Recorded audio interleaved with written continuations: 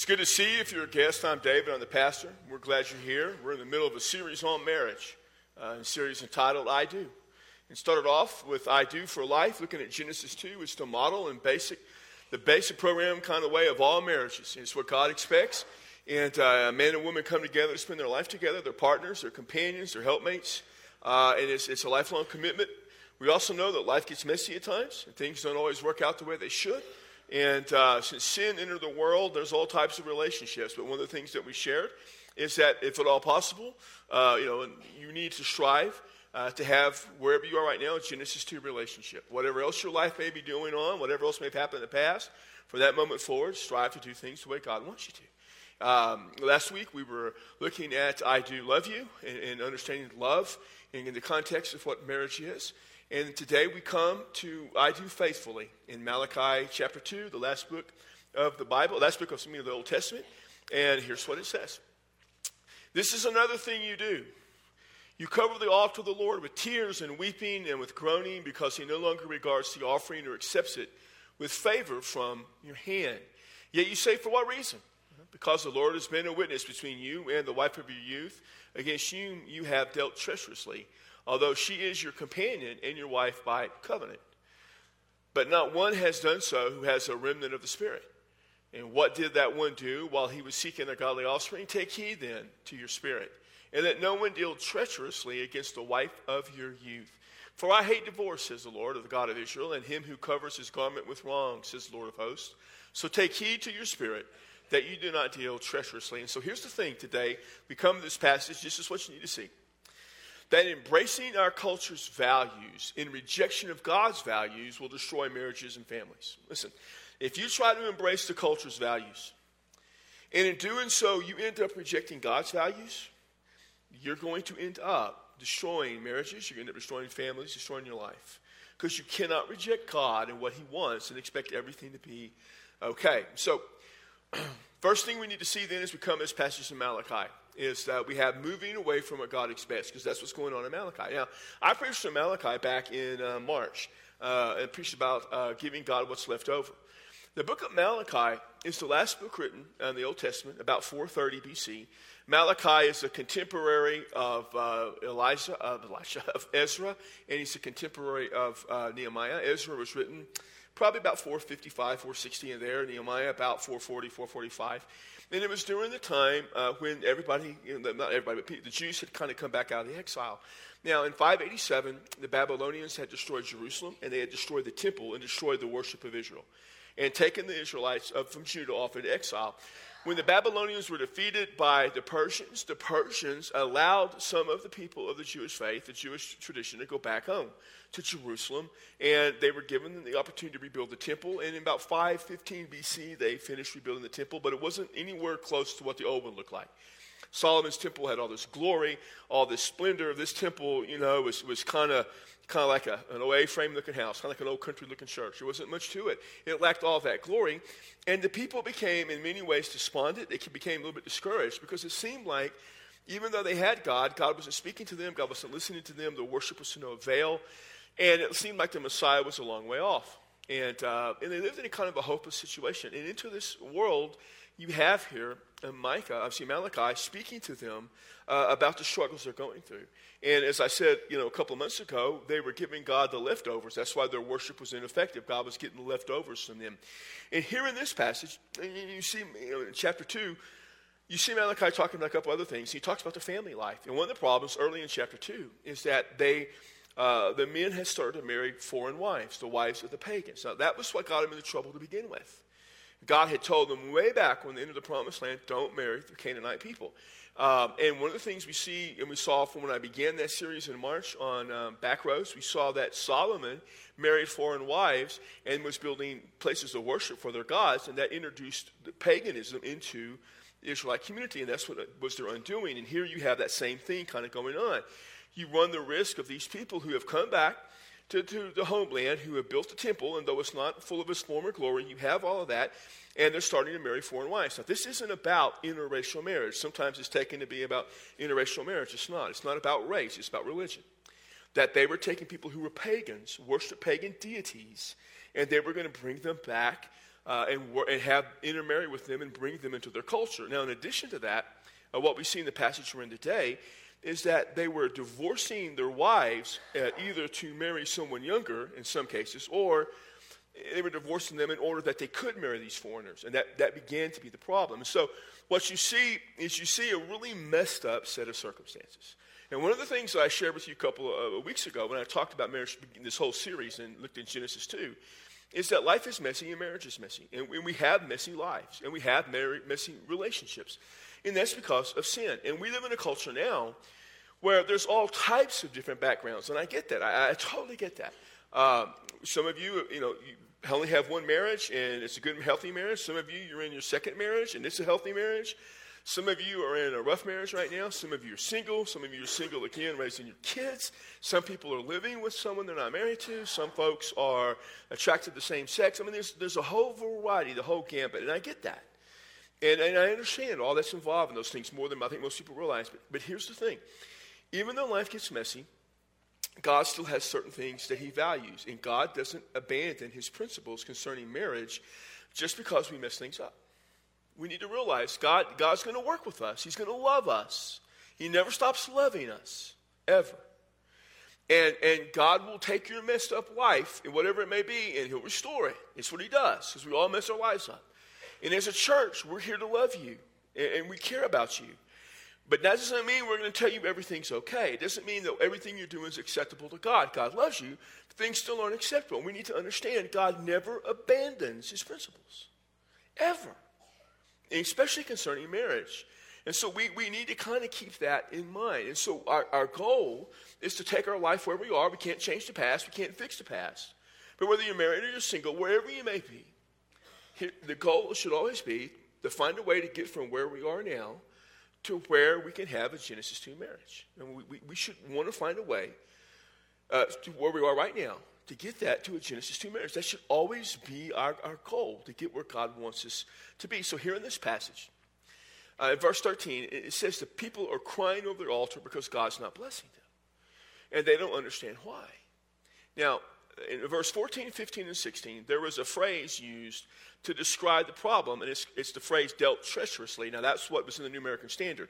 The New American Standard is probably the most accurate translation from either Hebrew or Greek into English, but because it's a translation, sometimes it's a little rough. And so a couple of versions, NIV being the one most people are familiar with, smooth it out a little bit, and they may use the word unfaithful. And New Living Translation uses the word unfaithful. And so the word to be treacherous means to be unfaithful. That's what they're unfaithful to their wives. And so verse 14 says that God is a witness. God is observing. He is a witness to the fact that these are the wives of their youth. They got married when they were young. They're the wives of the covenant. They're in a covenant relationship. God's in a covenant relationship with Israel. And in turn, the marriages are considered to be a covenant relationship. Still to this day, we look at marriage as a covenant relationship two people enter into. It's not just legal. There's a spiritual aspect. There is a binding aspect to marriage. And so God says that you have this wife of your youth. She is your companion, linking her back to Genesis 2 as a companion to help me. And yet you are being unfaithful to her. And then he comes to verse 15. And verse 15 is a very difficult verse in the Hebrew. And the New American Standard Translation translates it accurately, but it's hard to understand. So we're going to look at it from the New Living Translation. It says this. Didn't the Lord make you one with your wife? In other words, you married her and you're one flesh. In body and spirit, you're one. And you're his. You get married, we belong to the Lord. That relationship belongs to God. What does he want? Well, part of what he wants is godly children from your marriage, from your union. I mean, part of the expectation of marriage is that your kids, and you raise your kids in the faith. So guard your heart and remain loyal. That's do not be treacherous. Remain loyal to the wife of your youth. And so notice what he's saying. He's saying you need to be faithful to your wife because you're one. One in body, one in spirit. You belong to the Lord. And part of that is to raise up godly children so that the home life will be strong. I mean, the Israelites, they were raised in the covenant faith. And God's saying if you break the covenant and you divorce and marry these foreign women, then how are you going to raise your children up in the faith? and how are you going to be able to raise them in a godly way? We would understand the value today as followers of Christ in raising our children in faith. Last week we had baby dedication. We had lots of wonderful, beautiful kids up here. And one of the things that I challenge the parents to do is to raise your kid to know that Jesus is Savior. Well, he's saying that when you act treacherously, when you're unfaithful, it makes that difficult. And then he comes to verse 16, 26 times. In the book of Malachi, Malachi uses the phrase, the Lord says, God is speaking. Twice here. And the first one it says this, the Lord hates divorce. God hates divorce. We should be surprised about that. Now, it didn't say that the Lord hates divorced people. Okay? God has never says he hates divorced people. That was the church that kept saying that God hates divorced people. I mean, there was a time, I can remember well growing up in church, divorce was this unbelievable taboo. And here were people, they were divorced, and when they needed the church most, the church was casting them aside because of divorce. And people get divorced, and then, a lot of self-righteous church members, they would be gossiping about the divorced people because, gossiping is not a sin at all, is it? I mean, it's okay just to gossip about people because nowhere in the New Testament does it ever condemn gossiping as a sin in the eyes of God, does it? No, not at all. And so we would do that. Now listen, I'm the product of divorced family. My mom and dad divorced when I was 3. And my mom got remarried when I was 5, married a good, godly man. They had 2 daughters, my sisters. And my dad ended up getting remarried. They had two boys. And I can't imagine going with my sisters. I can't imagine. I love my sisters. I can't imagine not having my sisters. I mean, Debbie's parents got divorced when she was a teenager, and she moved to San Antonio. And that's how we met. We met because Mom moved there. I mean, if they had not got divorced, we may not have met. And we've been married almost 37 years. And can you imagine 37 years of wonderful, blessed life she would be missing out on had they not got divorced? And the first 2 services, I said I wasn't going to say it that way, but I just couldn't help myself. Obviously, it's the other way around. But that's the truth, all this time. And so here's the thing. We mess our lives up. God takes the mess and he fixes it and repairs it because God is able to do that. It doesn't mean, though, that he likes the idea of divorce. And he also doesn't like, he says, the fact that they're covering their garments with what is wrong. Now, that's an unusual phrase. The idea of covering their garment is Boaz covered Ruth with his garment. It was an idea of protection. She fell under his protection. Protecting someone with is wrong, what it means is this: you're taking your wives and you're exposing them to harm. In that day and age, women were very vulnerable. It's not like our culture today where women can be independent, get jobs and have their own lives. It's not like that. And I'm going to talk about this a lot next week. Next week, I'm dealing with the whole wives be submissive and husbands love your wife thing. I'm looking forward always to dealing with that. And I'm sure I'll explain it in such a way that everybody will understand and say, oh, that makes total sense now. But I'll talk about that a lot then. But here's the thing in that culture. Women, if a man divorced his wife, she was exposed to cruelty. She was exposed to being sold into slavery. She was exposed to the possibility of surviving by prostitution. I mean, so actually divorce, when they came to Jesus a couple times talking about divorce. He talked about that. He always talked about the only acceptable reason for divorce is being unfaithful. They talked about in Matthew 19 about Moses saying divorce was okay. And Jesus said he did it because your hearts are hard. And you go back in Deuteronomy 24, and the reason he gave the divorce certificate is just without that, the assumption would be that the woman was unfaithful. So her family wouldn't take her in. No one else would marry her, and that woman was vulnerable to the culture she lived in. The certificate of divorce was to protect her, to say she was not unfaithful, I just cast her aside, and that way her family could take her back and someone else could marry her. So it was totally for her protection. It's not because it's what Moses wanted or God wanted. And so here the same thing in Malachi. They were exposing their wives to cruelty through their actions. And so we need to be aware that when God looks at that marriage and looks at that sacredness, what he is seeing and realizing, what he observes, is when we are not careful, what divorce does is it leaves people vulnerable. Even today, it leaves people in a difficult situation. And infidelity is a root cause of the problem. And God gives a warning to him. His warning is don't be unfaithful to your spouse. And here's the thing. In every context you can imagine, God expects faithfulness in marriage. There is not a context that you can come up with. There's not a scenario you can create where God's going to say, it's okay if you're unfaithful. They don't exist. So understanding that what God expects. going from moving away from God expects. Now let's talk about moving towards what God expects, because that's what we need to do. We need to understand in the mess of our lives and sin, and knowing sometimes that marriages and family life can be extremely complicated, and I get that. Trust me, I get that. I've dealt with this bunch over the last 38 years. Understanding all of those things, let me just share a few things with you, and the first is this. When we are disconnected from God's expectations concerning marriage, we are disconnected from God. You understand that? If you remove yourself and disconnect from what God expects of marriage, you are removing yourself and disconnecting from God. So you can't have this mindset that our relationship with God is always going to be okay no matter what if your relationships with other people are messed up. Jesus said, love God, love other people. They're connected. So the idea that the people of Malachi, why isn't God honoring our worship? Because you're not honoring what God expects when you deal with other people. Now, regardless, of the relationship on that horizontal level who you're dealing with, if you are messing up relationships and it's your fault, you're going to have a hard time relating to God. Especially if you're messing up your family. Especially if you're messing up your marriage. It is difficult for you to connect to God when you're disconnecting from what God wants. And if you're going to be unfaithful to your spouse and cheat on them, how do you expect you to have a good relationship with God?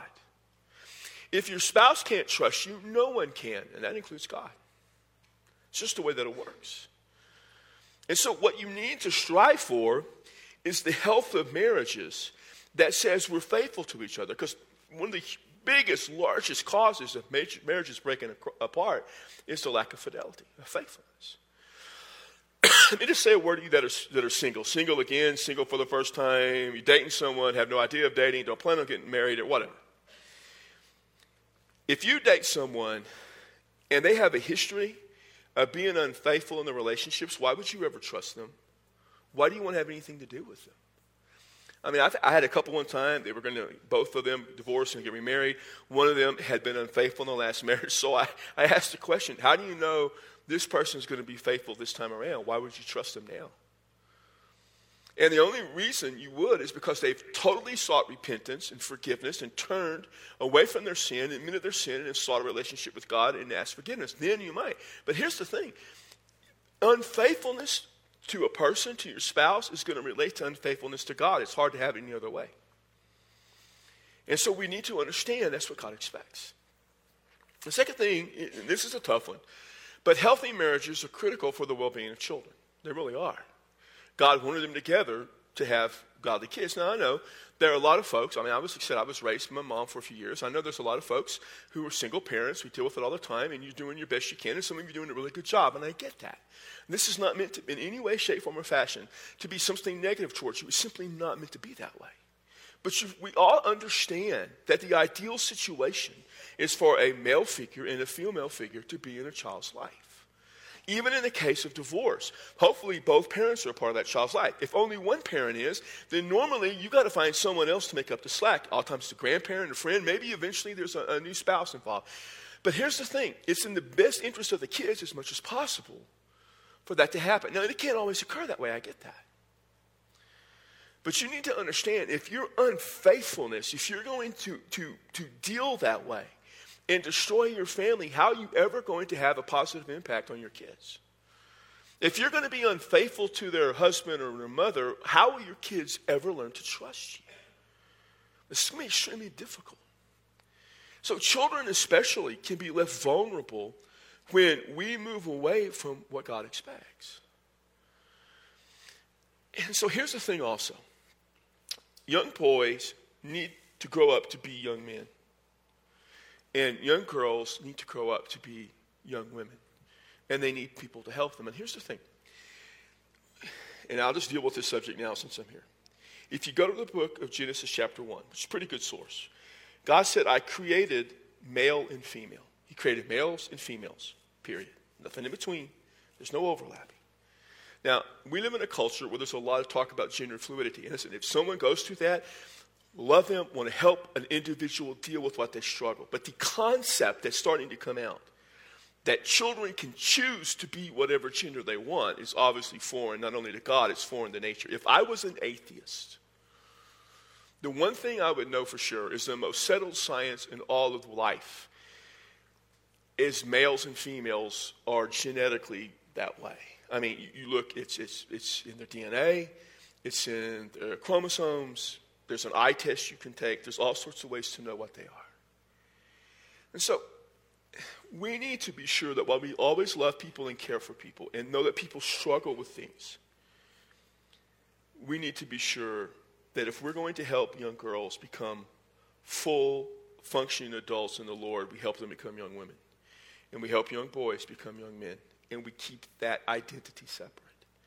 Because that is the way God did it. And if you reject God's values in order to embrace the culture's values, you will destroy children. You understand that, right?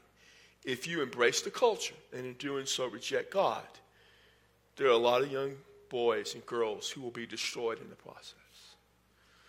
So the next thing is this. Don't cheat on your spouse or commit adultery. No exceptions ever. There's no exception.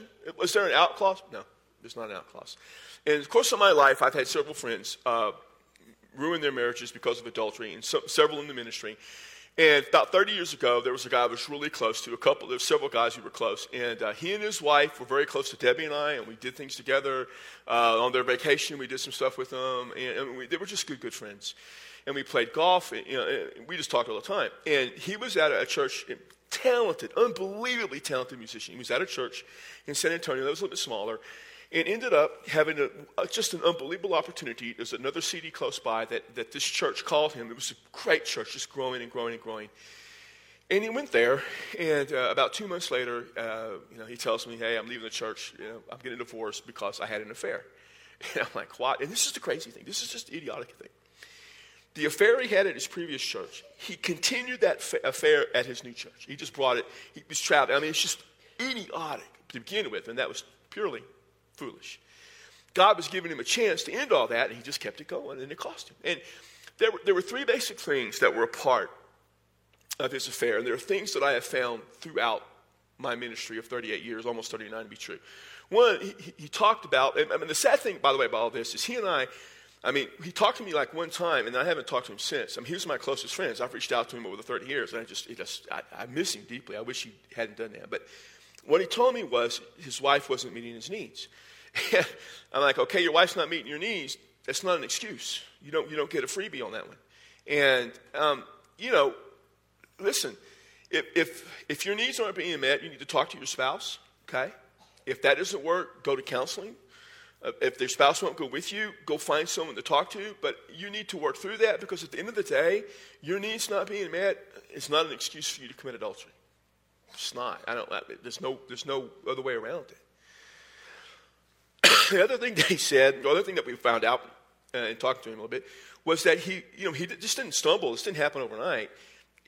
A series of events led up to this. He built a relationship with this woman, and at some point he should have got out of it. Now, the easiest thing to say is that when you went from church A to church B in different cities, that was your out. God was giving you one. Take it. But he didn't. But all along the process, he had opportunities to end that, and he didn't do it. So guys, let me tell you this, and I've said it before, but I'll say this all the time. Don't build relationships with other women. Don't. Women, don't build relationships with men who aren't your husbands. Don't do it. I don't build relationships, with the women are single. I'm nice to you. I'll talk to you.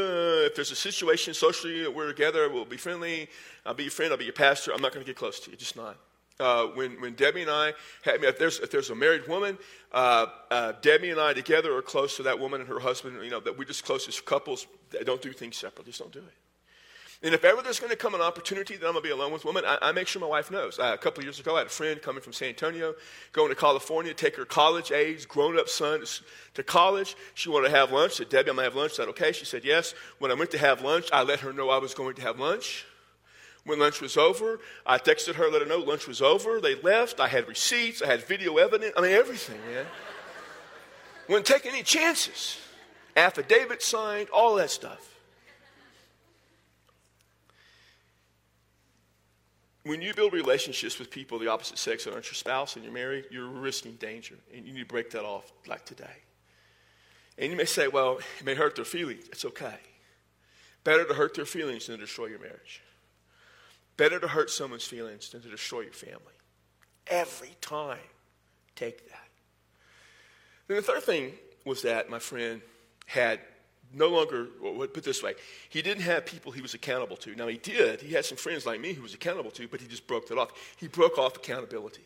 Instead of coming to me or somebody else and saying, man, I am struggling with this, what do I do? So we could have knocked him around a little bit, knocked some sense into him. He just didn't bother to tell any of his friends, and the people he could have been accountable to, he just let that slide. You need people in your life you're accountable to, of the same sex as you. So that when times get tough, you have someone who will talk some sense into you if need be. You should all have people you're accountable to. Now, I realize things happen. And some of you have been through some tough things in life. And some of you have committed adultery. And hopefully by now you have sought forgiveness from that. Forgiveness from God, most importantly. The person you offended sought forgiveness from them. You need to do that. That's an important thing for you to do. And some of you have been offended. Someone has cheated on you, and I get that. And it's hard, but you got to forgive them. Now, I'm not saying, everybody has this idea, well, you just forgive them and it's over. And it doesn't work that way. Forgiveness is a long, hard process sometimes. But it has to begin somewhere. Sometimes it may have to begin today. You need to begin that process of forgiving them, if no other reasons, for your benefit. And if you need help with the process, you always have someone here at our facility, our church, to talk to that helps you through that process, because it's tough. But you've got to do that. And at the end of the day, what we all have to realize is no matter what our life is like, and it's a little bit messy, and no matter what mistakes we've made in the past, I'm just going to tell you this. It doesn't matter if you're married or single. Married again, kids, single, it doesn't matter where you are. From this day forward, don't ever cheat on your spouse. It's just, I don't know how else to put it. From this day forward, no matter what's happened in the past, don't ever cheat on your spouse. There are no exceptions to that. God doesn't understand when you do that. God doesn't say, that's okay. It's tough. God says, don't do that. Then simply don't do that. So when I do a wedding for someone, one of the things I always say is forsaking all others. That's a key part of a marriage ceremony. You're putting everyone else behind you to spend the rest of your life with one person. And that's what we need to strive for, because that's what God wants. Now, it's tough, and I get that. And some of you today, you're at a place where you probably need to forgive someone. Some of you just need to forgive because you've been offended, you're wrong, and it's hard. And so all I can tell you is, in a moment, maybe you just want to come talk to someone and say, it's hard. Just help me pray that I can begin the process of forgiving, because it's not easy. You need to do that. Some of you need to be forgiven. Mostly you need to be forgiven by God. I recognize that. But maybe there's someone you've wronged, and at some point, to get your life on track, get your relationship with God on track, you need to seek forgiveness. Some of you are in some situations in relationships that you just need to break off, and you need to end it. Whether you're single or married, you may be single, and you need to end it. You could be single, and you have a relationship with a married person, and you need to end it. You need to end it. So today, make that commitment. I'm ending it. First chance I get, it's over. Some of you need to surround yourself with some friends who will help you struggle with what you're going through and give you love and occasionally a knock upside your head. And so maybe today you just need to pray, God, bring someone in my life. Let me find that one. Make that commitment today. I'm going to go to that person, and I'm going to go find that person to help me. Listen, all of us need to realize, regardless of the midst of our life or the situation of our life, that God loves us and God cares for us. And that God will help you get where you need to be. But you got to give yourself to Him. Maybe you've never trusted Christ as your Savior, and even though I haven't yet done that, talked about giving your life to Christ, you need to come give your life to Jesus today. Maybe you need to do that. And maybe you need to come and trust Christ to be your Savior. We'll do that as well. Listen, we're going to be here. And some of you, listen, women, if you want to talk to another woman, there'll be a gal up here to talk to. So you don't want to pray with a guy, I get that. Maybe you want to come pray with another woman, you can do that as well. If you don't want to come forward after the service, I think I'm going to be at a table in that back corner outside to the left. I'll be there. come talk to the pastor. So whatever God wants you to do today, I can't tell you, I know this. He wants all of us to walk out of this place today knowing he expects us to be faithful. In Jesus' name, amen. Father, we love you. We want to glorify you. We want to praise you. We always want your will to be done. So whatever it takes, Father, today, let us make the commitments that we need to make. Let us seek the forgiveness we need to seek. Let us forgive what we need to forgive. Let us break off bad relationships. Father, let us surround ourselves with people who will help us. But more than anything, let us just seek you and where you want us to be. And God, let us just make a commitment. It doesn't matter if we're married, it doesn't matter if we're single. Let's make a commitment today. Understanding what you want, we're going to be faithful.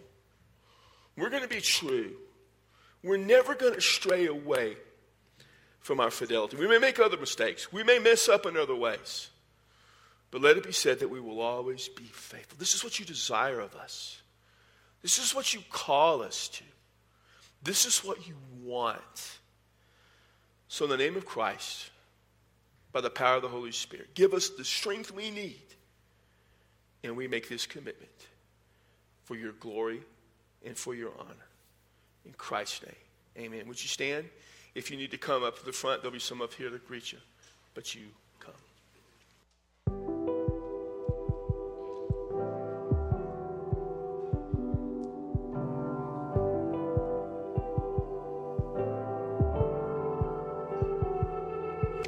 I need thee every hour, most gracious Lord. No tender voice like thine can peace afford. I need thee every hour. Stay thou nearby. Temptations lose their power when thou art nigh. I need thee, oh, I need thee. Every hour I need thee, my God. I need